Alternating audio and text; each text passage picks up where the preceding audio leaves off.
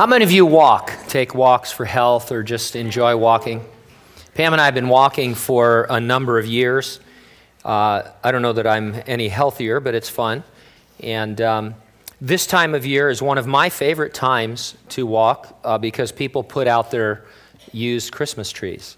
And you've seen those, right? You just drag your Christmas tree to the curb. And we walk at night, and I've got my flashlight.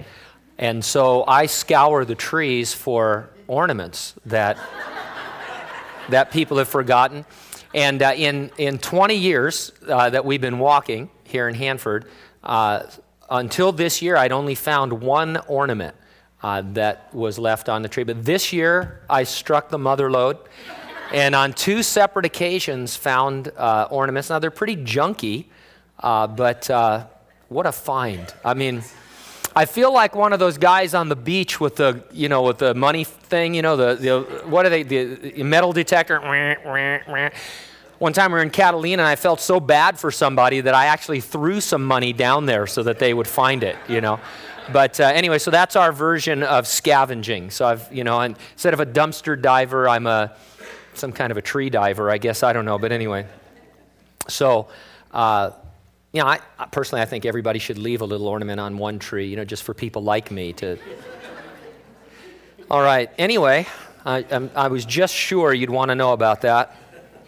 I like to share these things with you, so now that when you see these trees, you think about me. You won't be able to. You'll have to think about me when you go out there and you see the tree by the curb. You'll think, that crazy Pastor Gene. Why do I go to church there? But anyway. We're in Acts chapter 20 this morning. If you'd open your Bibles to Acts 20, we're going to look at verses 16 through 38 as we continue our verse-by-verse, chapter-by-chapter study through Acts. The topic, the Apostle Paul warns the elders of the church at Ephesus that God's spiritual flock will be attacked by predators. The title of our message, Elder versus Predator. All right, it's weak, but it's good. Verse 16, for Paul had decided to sail past Ephesus so that he would not have to spend time in Asia, for he was hurrying to be at Jerusalem, if possible, on the day of Pentecost. From Miletus he sent to Ephesus and called for the elders of the church. And when they had come to him, he said to them, you know from the first day that I came to Asia in what manner I always lived among you, serving the Lord with all humility, with many tears and trials which happened to me by the plotting of the Jews. How I kept back nothing that was helpful, but proclaimed it to you and taught you publicly and from house to house, testifying to Jews and also to Greeks, repentance toward God and faith toward our Lord Jesus Christ. And see, now I go bound in the Spirit to Jerusalem, not knowing the things that will happen to me there, except that the Holy Spirit testifies in every city, saying that chains and tribulations await me. But none of these things move me, nor do I count my life dear to myself, so that I may finish my race with joy and the ministry which I received from the Lord Jesus to testify to the gospel of the grace of God. And indeed, now I know that you all, among whom I have gone preaching the kingdom of God, will see my face no more. Therefore I testify to you this day that I am innocent of the blood of all men, for I have not shunned to declare to you the whole counsel of God.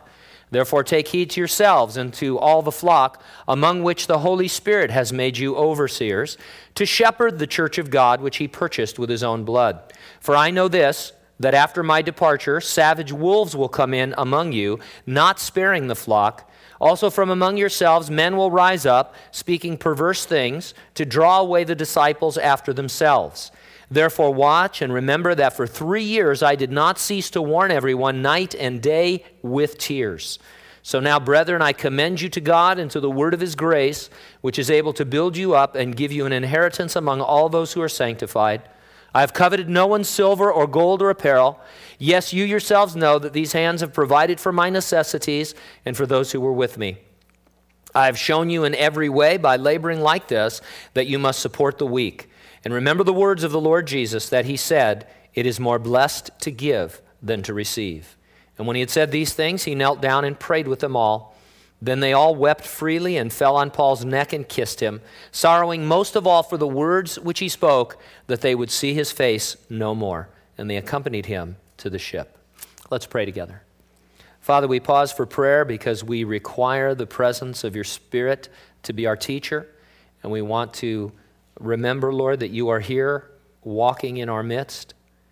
We want to hear from you as you draw close to us, as you rekindle our understanding of your love for us. Take these words, Lord, and bring them to a place where we can understand them and apply them. We pray these things in Jesus' name, and everyone said, amen. Danger, Will Robinson. How many of you remember that?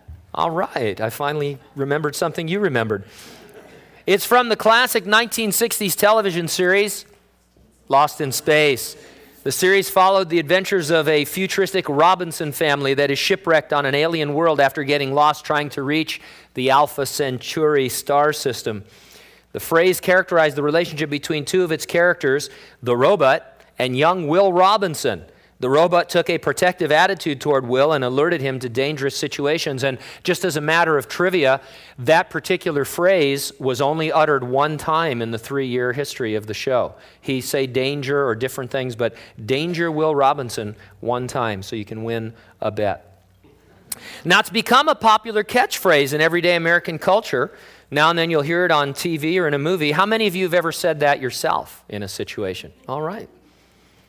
If you do, it's proper to flail your arms because the robot would spin and flail his arms when warning young Will.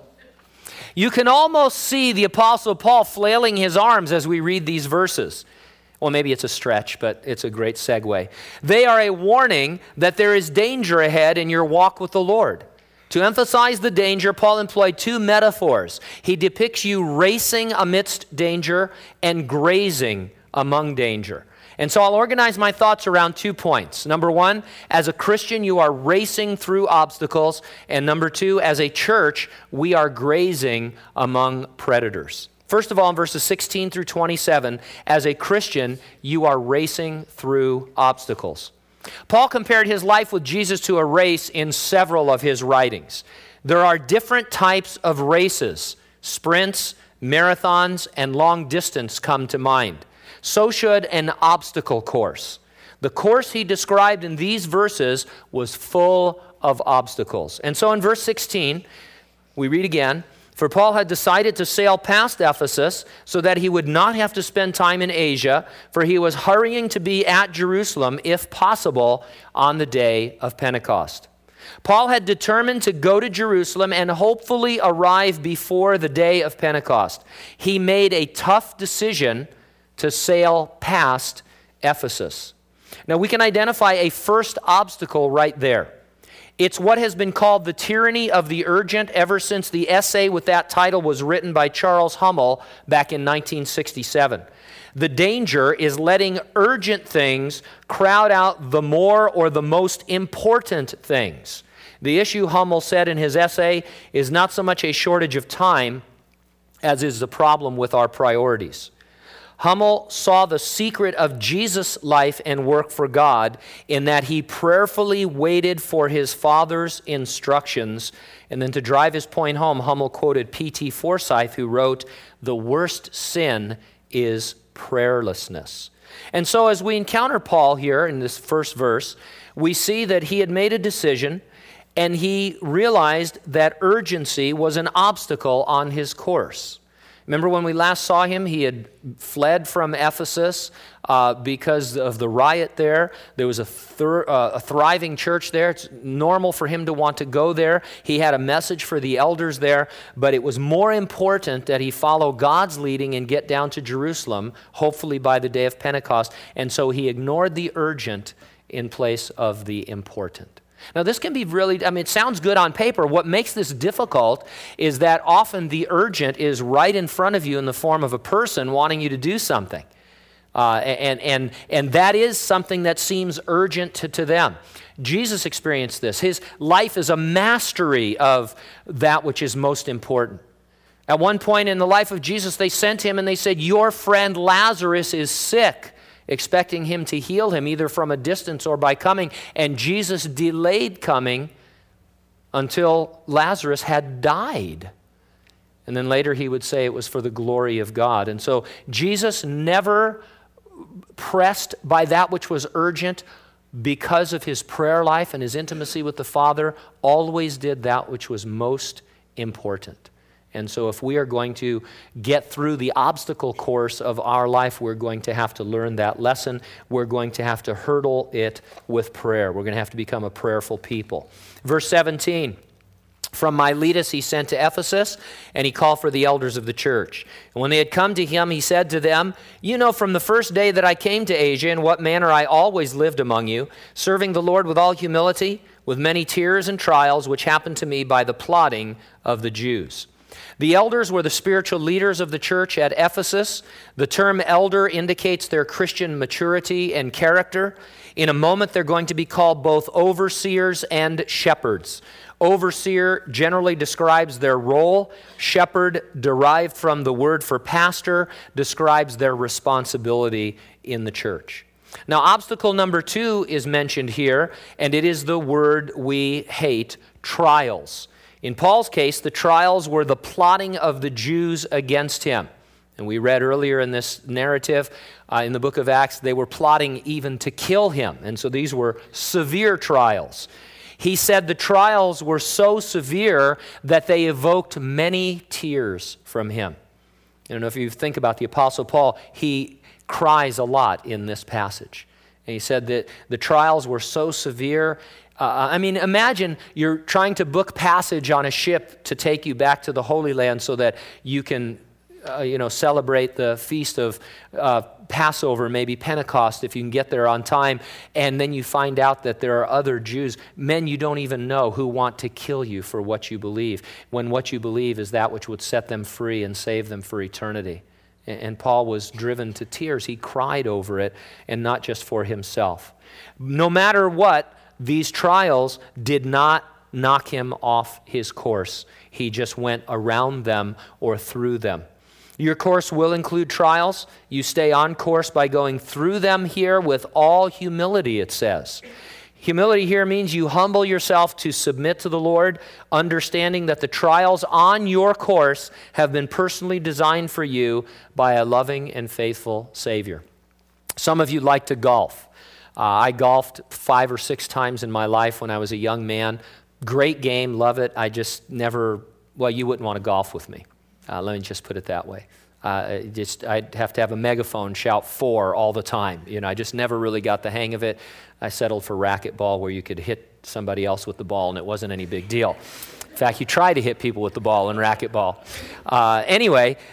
Golf courses. If you're an avid golfer, you can probably name to me several courses that were custom designed by famous golfers. Jack Nicholson, Arnold Palmer, Lee Trevino. You know what era I studied golf in. Did I say Jack Nicholson? He plays golf, doesn't he? Thank you for that correction, brother. The greatest slip of the tongue of all time, is this time out from our message. I have to tell you, this is a pastor who I respect. He was giving a message. It wasn't me. He's giving a message, and he started talking about Pluto, the philosopher. And he kept mentioning Pluto all the time. People were laughing until finally he said, "Look, I'm not talking about Pluto the dog. I'm talking about Pluto the philosopher." Because at least I know my mistake. So Jack Nicklaus and Arnold Palmer and Lee Trevino, who designed golf courses, they're custom designed. And the idea here is we're talking about the obstacle course. Your life being like an obstacle course, it is a custom designed obstacle course. The obstacles are there by God's design to bring Him glory and you the greatest good. And so trials, sometimes they feel like a wall that you hit, don't they? You're moving forward and all of a sudden you hit the wall. Well, it's a wall that God wants you to climb over. You've seen all those famous, training movies where, it's military or paramilitary, and there's always a wall you have to get over. And there's always one guy or gal that just can't make it over the wall. And you either help them or you give them steroids, or anyway, you get them over the wall. And because you've got to get over the wall. You can't just go around. You can't say, well, I'm never going to get over that wall, so I'll just go ahead and be a pilot. I don't need to climb a wall to be in the cockpit, do I? Apparently you do. So we have to get over that wall. So when you hit the wall, it's a trial. The Lord is there to help you get over it. Don't let it become an obstacle. There are people, you know them, who encounter a trial, a serious or severe trial in their walk with the Lord, and that's as far as they ever really get in their growth and in their maturity. Whether through bitterness or unforgiveness or resentment or whatever you would call it, the trial just knocks them back and they never get over it, they never get through it. And it's a sad thing because it's there for us to count it all joy and for the Lord to help us. And so in verse 20, how I kept back nothing that was helpful but proclaimed it to you and taught you publicly and from house to house, testifying to Jews and to Jack Nicholas that repentance towards God and faith towards our Lord Jesus Christ. Just want to make sure you're still with me. Paul was called by God to preach and teach repentance toward God and faith toward our Lord Jesus Christ. It's a summary of the gospel, the good news of salvation. Now, at least two more obstacles can be identified in these comments. First of all, you remember he got kicked out of the local synagogues. He overcame it as an obstacle, kept on his course by teaching publicly and from house to house. So in Ephesus, they kicked him out of the synagogue. He went next door to the lecture hall of Tyrannus, and he lectured there every day for 2 years, he said. And then if necessary, he would go from house to house. We know from other portions of Scripture, Paul preached publicly. And so he wasn't going to get hindered by this obstacle. Another obstacle, we don't often think about it because we're not in that first century culture, but he said his audience was both Jews and Greeks or Gentiles. And there was a huge cultural divide between Jews and Gentiles. Jews really didn't want to have anything to do with Gentiles, and Gentiles had this anti-Semitism going on, and it was very difficult to be in both of those worlds.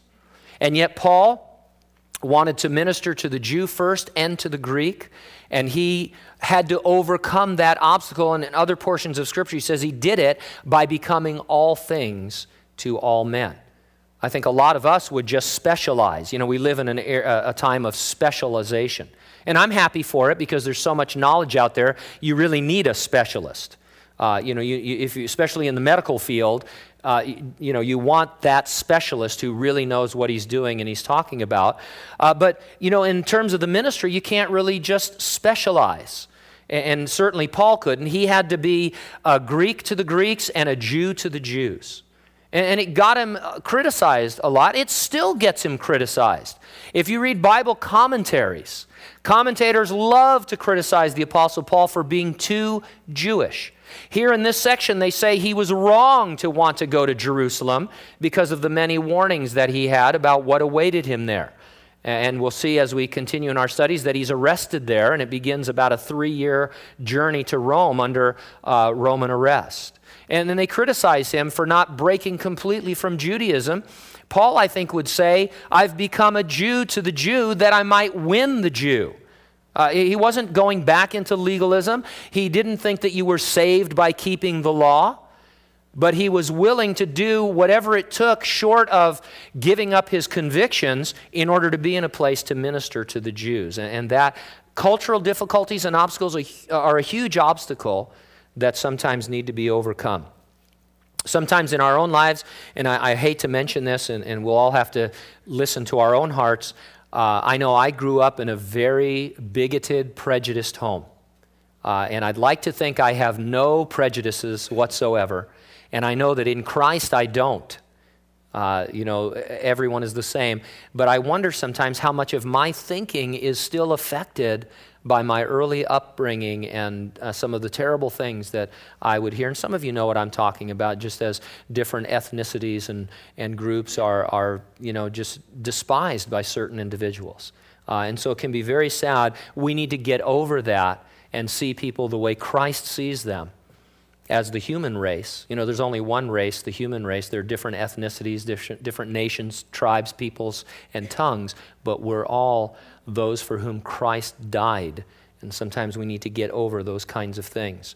Now in verse 22, and see, now I go bound in the Spirit to Jerusalem, not knowing the things that will happen to me there, except that the Holy Spirit testifies in every city, saying that chains and tribulations await me. And so everywhere Paul went along this trip, there was a word of knowledge or prophecy that they would say, Paul, you know, when you get to Jerusalem, chains and tribulations await you. Now, the Holy Spirit wasn't telling him to not go, just telling him what he could expect. Would you have gone to Jerusalem? I don't know. If I go to Wednesday night Ignite and somebody has a prophecy for me and says, hey, if you go, over here, you're going to, this terrible thing is going to happen to you. Hey, thanks. I'll just go somewhere else. I'll go in a completely opposite direction. But Paul had a previous leading to get to Jerusalem. The Holy Spirit wasn't telling him not to go, just telling him what was going to happen. The obstacle we would identify here, perhaps, is fear. But Paul had a greater fear of the Lord and therefore was able to stay on course. I think in many cases, Christians have lost the fear of the Lord. I know I encounter this a lot in marriage counseling.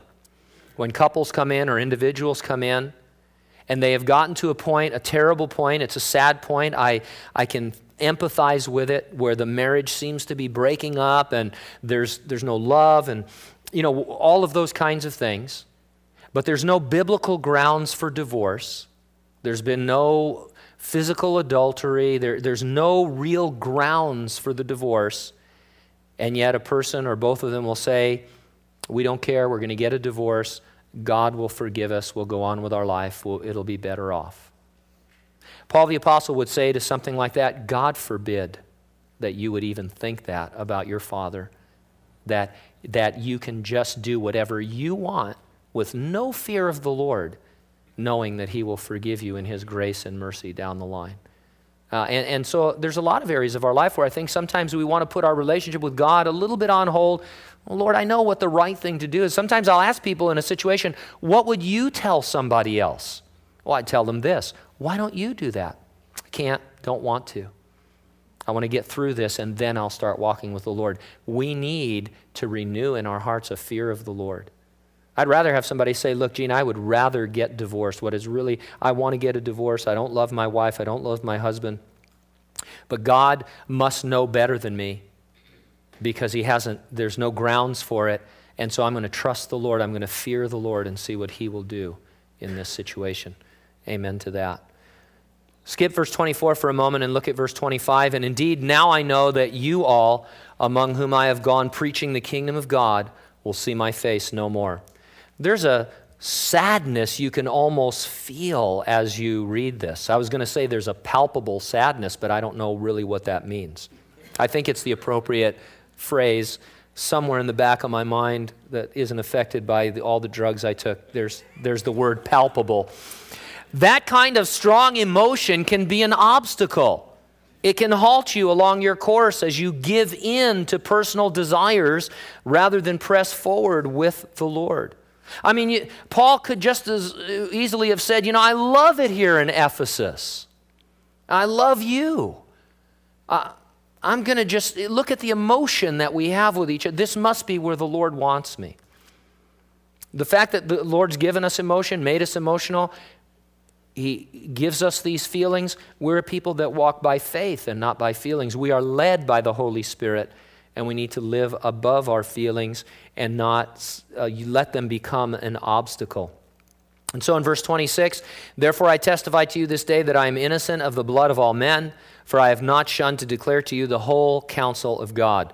If someone died without knowing Jesus, it was not because Paul had slacked off in his mission or ministry.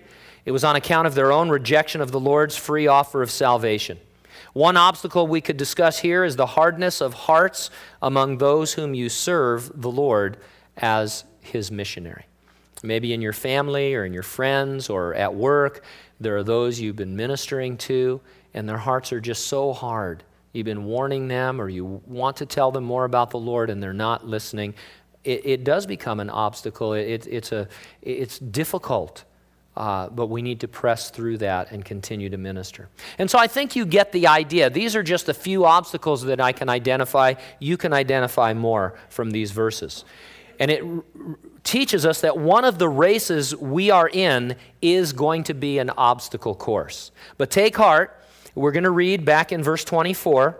None of these things move me, nor do I count my life dear to myself, so that I may finish my race with joy and the ministry which I have received from the Lord Jesus to testify to the gospel of the grace of God.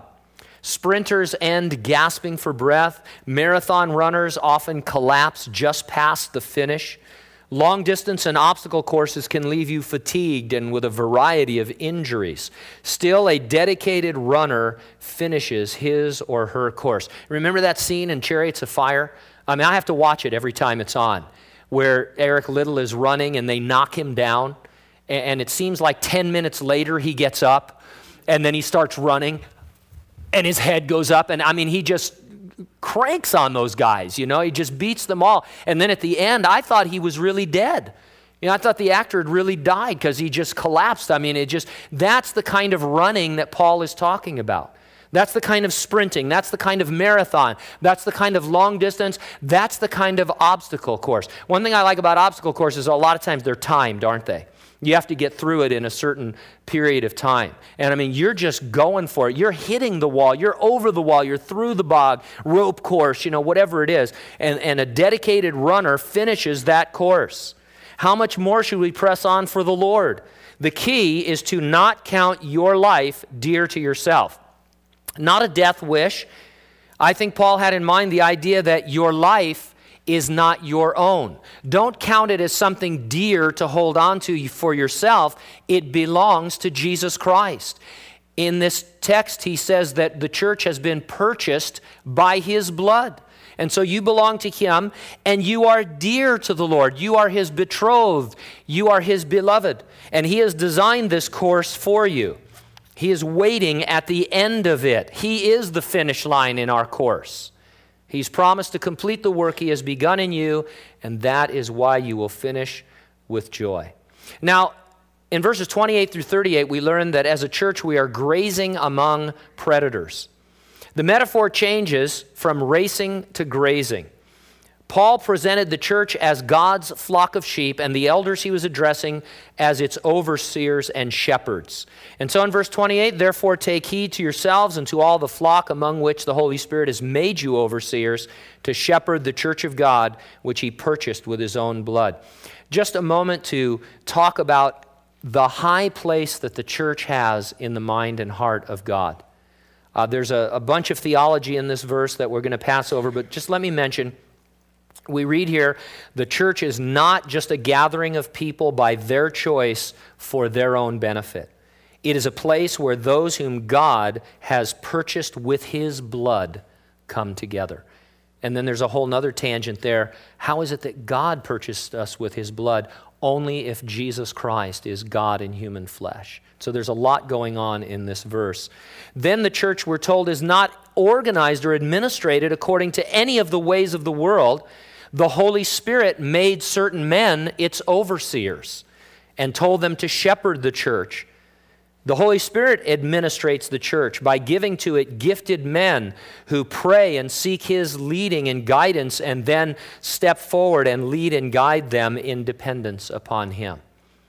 And there's always I don't want to call it a fight, but there's always a pressure because we live in the world and we're familiar with methods and methodologies in the world to use worldly methods in the church when God would have us abandon many of those and just follow him spiritually.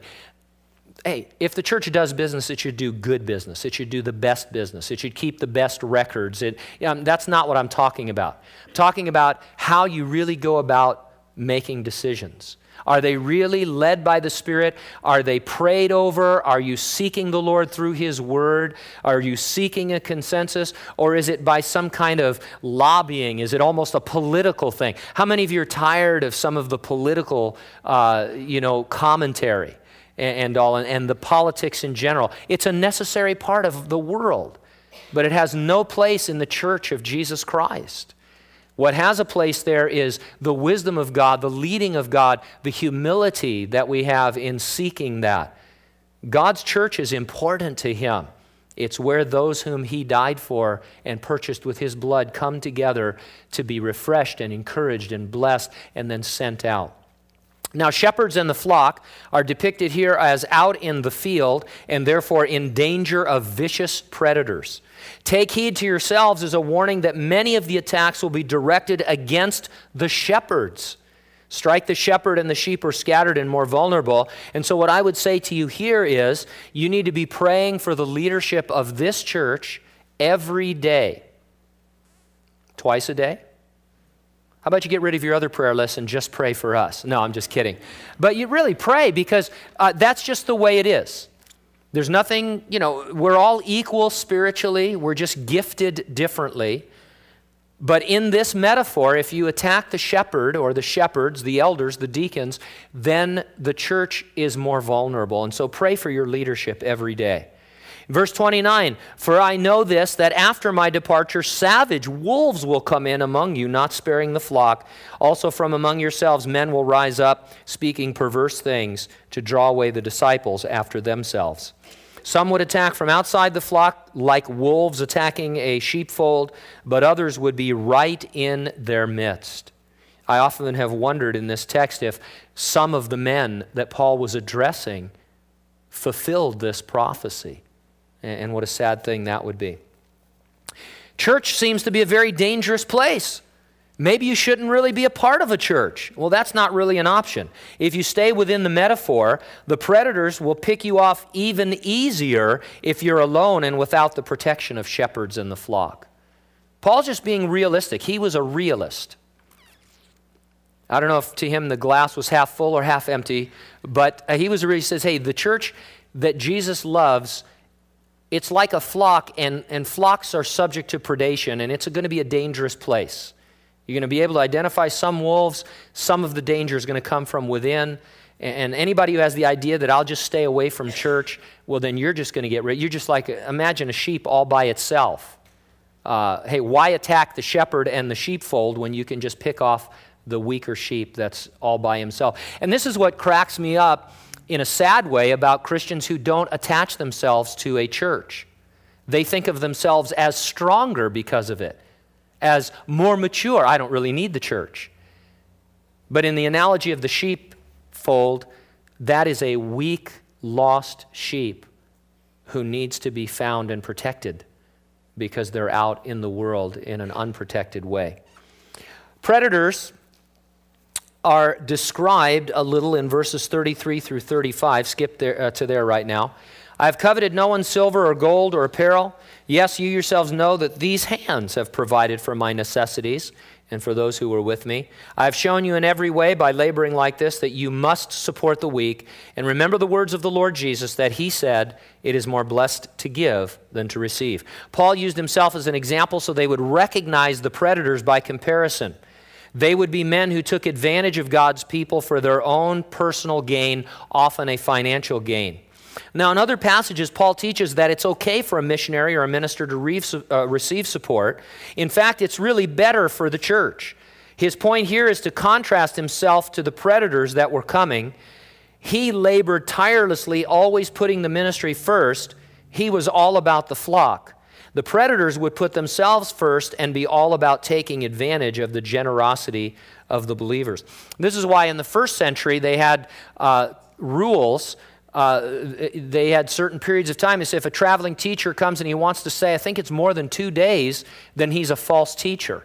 All he wants to do is live off of your gifts. And so don't listen to him. And so we have our own modern day application of this in the many ministries that are asking you all the time for money. You send in your prayer request with the most generous gift that you can give. And sadly, in some cases, they've documented this in various exposés. Sometimes your prayer request gets thrown away, and all they really wanted was the check. And I remember one ministry, I can still see the documentary where they just opened it, here's the check, and everything else went in the trash. And when confronted, well, we just generally pray for everybody. And so we want to be careful of these things. Now, Paul mentioned some words of Jesus that do not appear anywhere in the Gospels. It is more blessed to give than to receive. It shouldn't surprise us that Jesus did and said a lot of things that aren't recorded for us. We confine ourselves to those that are recorded for us because we know that they are the inspired, infallible, inerrant Word of God. There's a bunch of stuff out there, Gospels of Thomas and Mary Magdalene, and anecdotal stories of Jesus as a little boy healing the wings of birds and things like that. Just leave all of that alone. This saying, it is more blessed to give than to receive, has made it into the canon of Scripture. Luke brings it in, and it is part of the inspired text. My favorite non-canonical, non-scriptural saying attributed to Jesus is cleanliness is better than godliness, which a lot of people think is in the Bible. It's not. Neither is Jack Nicholson. How do we protect ourselves from the ever-present danger of predation? Well, go back to verse 31. Therefore, watch and remember that for 3 years I did not cease to warn everyone night and day with tears. The first line of protection is the leadership of the local church. They must, among their other duties, watch and warn, and they must do it around the clock. Earlier, the tears Paul shed were for his personal trials. Here they are shed for the flock. The tears were in the context of his warnings, and so it seems to mean that he cried over the ruin or the potential ruin of the lives of those who would not heed God's warnings. And I, maybe not publicly, but I've done this because you see people, you've done this in the lives of people that are dear to you. You see them walking with the Lord, and then they start to make decisions that are contrary to the Word of God.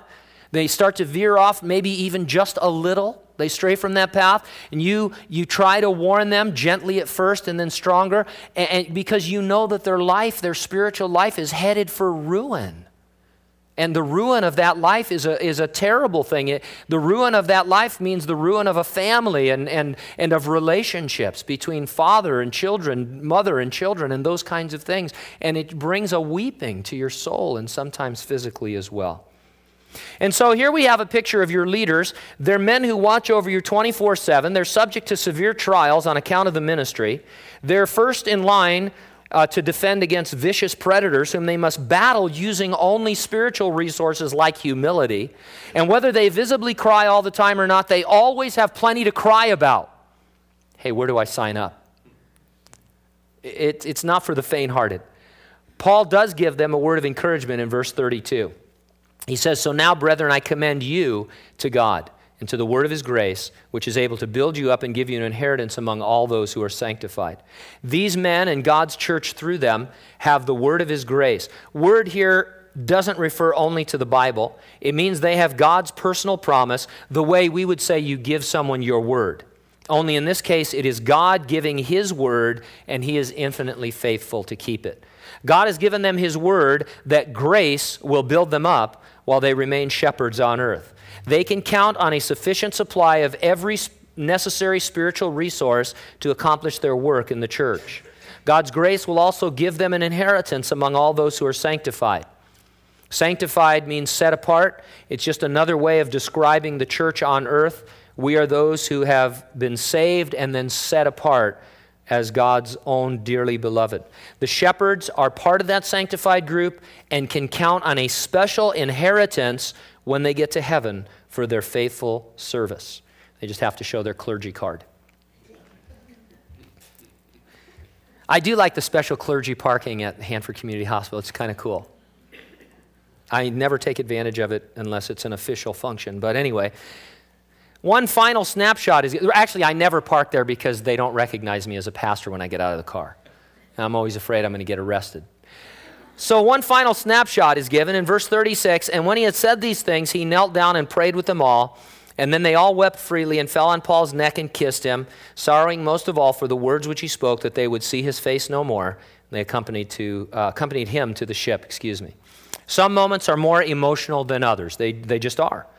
All moments among the saints should lay groundwork for those few moments that are more emotional. What I mean by that is simply this: we should be growing in our love and respect for one another as those who are beloved of Jesus Christ, so that if a moment like this came where there was a separation or some big event, this kind of emotion would be evoked, that there was a genuineness to our feeling one for another. One of the scriptures that, it gets to you is Jesus, at that time, he wasn't giving his mother and his brothers their due. And he looked out and he said, who is my mother and who are my brothers and sisters?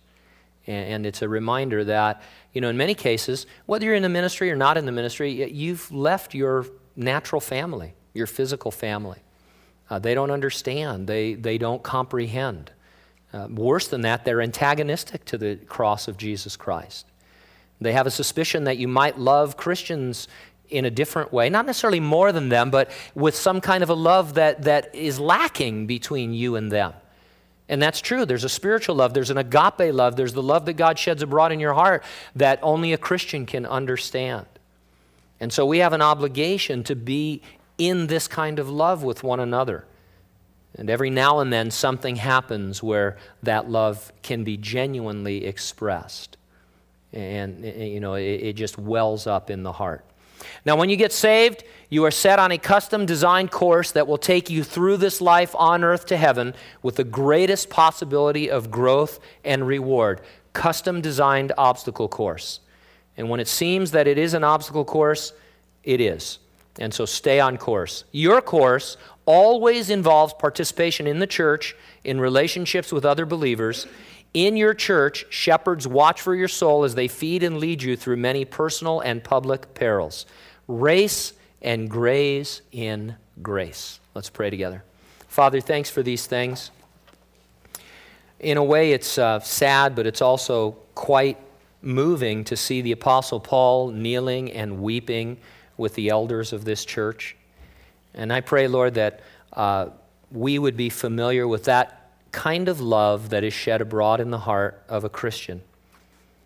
Our love one for another as brothers and sisters in Jesus Christ. That we, with all humility, Lord, would run the race that you've set before us. When it's a sprint, when it's a marathon, when it's over a long distance, when it's an obstacle course, that we would press on until we get to you at the finish. And I pray for our church, Lord, this particular part of the body of Jesus Christ, that we would navigate the dangers. Lord, that when predators come from without and from within, that you would draw us together rather than scatter us, that you would protect the leaders of this church as they seek to protect the church, and that together, Lord, we would graze in green pastures, drinking of your living water, and then go out and minister to a lost and dying world. Refresh and encourage us, we pray, in Jesus' name, amen. All right, let's stand together. Beloved's banquet tickets are on sale in the bookstore. Go over there and grab yours, limited seating as usual. Cafe is open, spend some time in there. Some of the greatest coffee in the world awaits you in there. I'm a kind of a coffee aficionado, whatever that means. And we just serve a great product in there. So get over there and have some fellowship. Stop by the chapel store, say hi to the staff. Wednesday morning, our men get together at 6:30 in the cafe. Wednesday night, our Ignite service. May God bless you. Amen.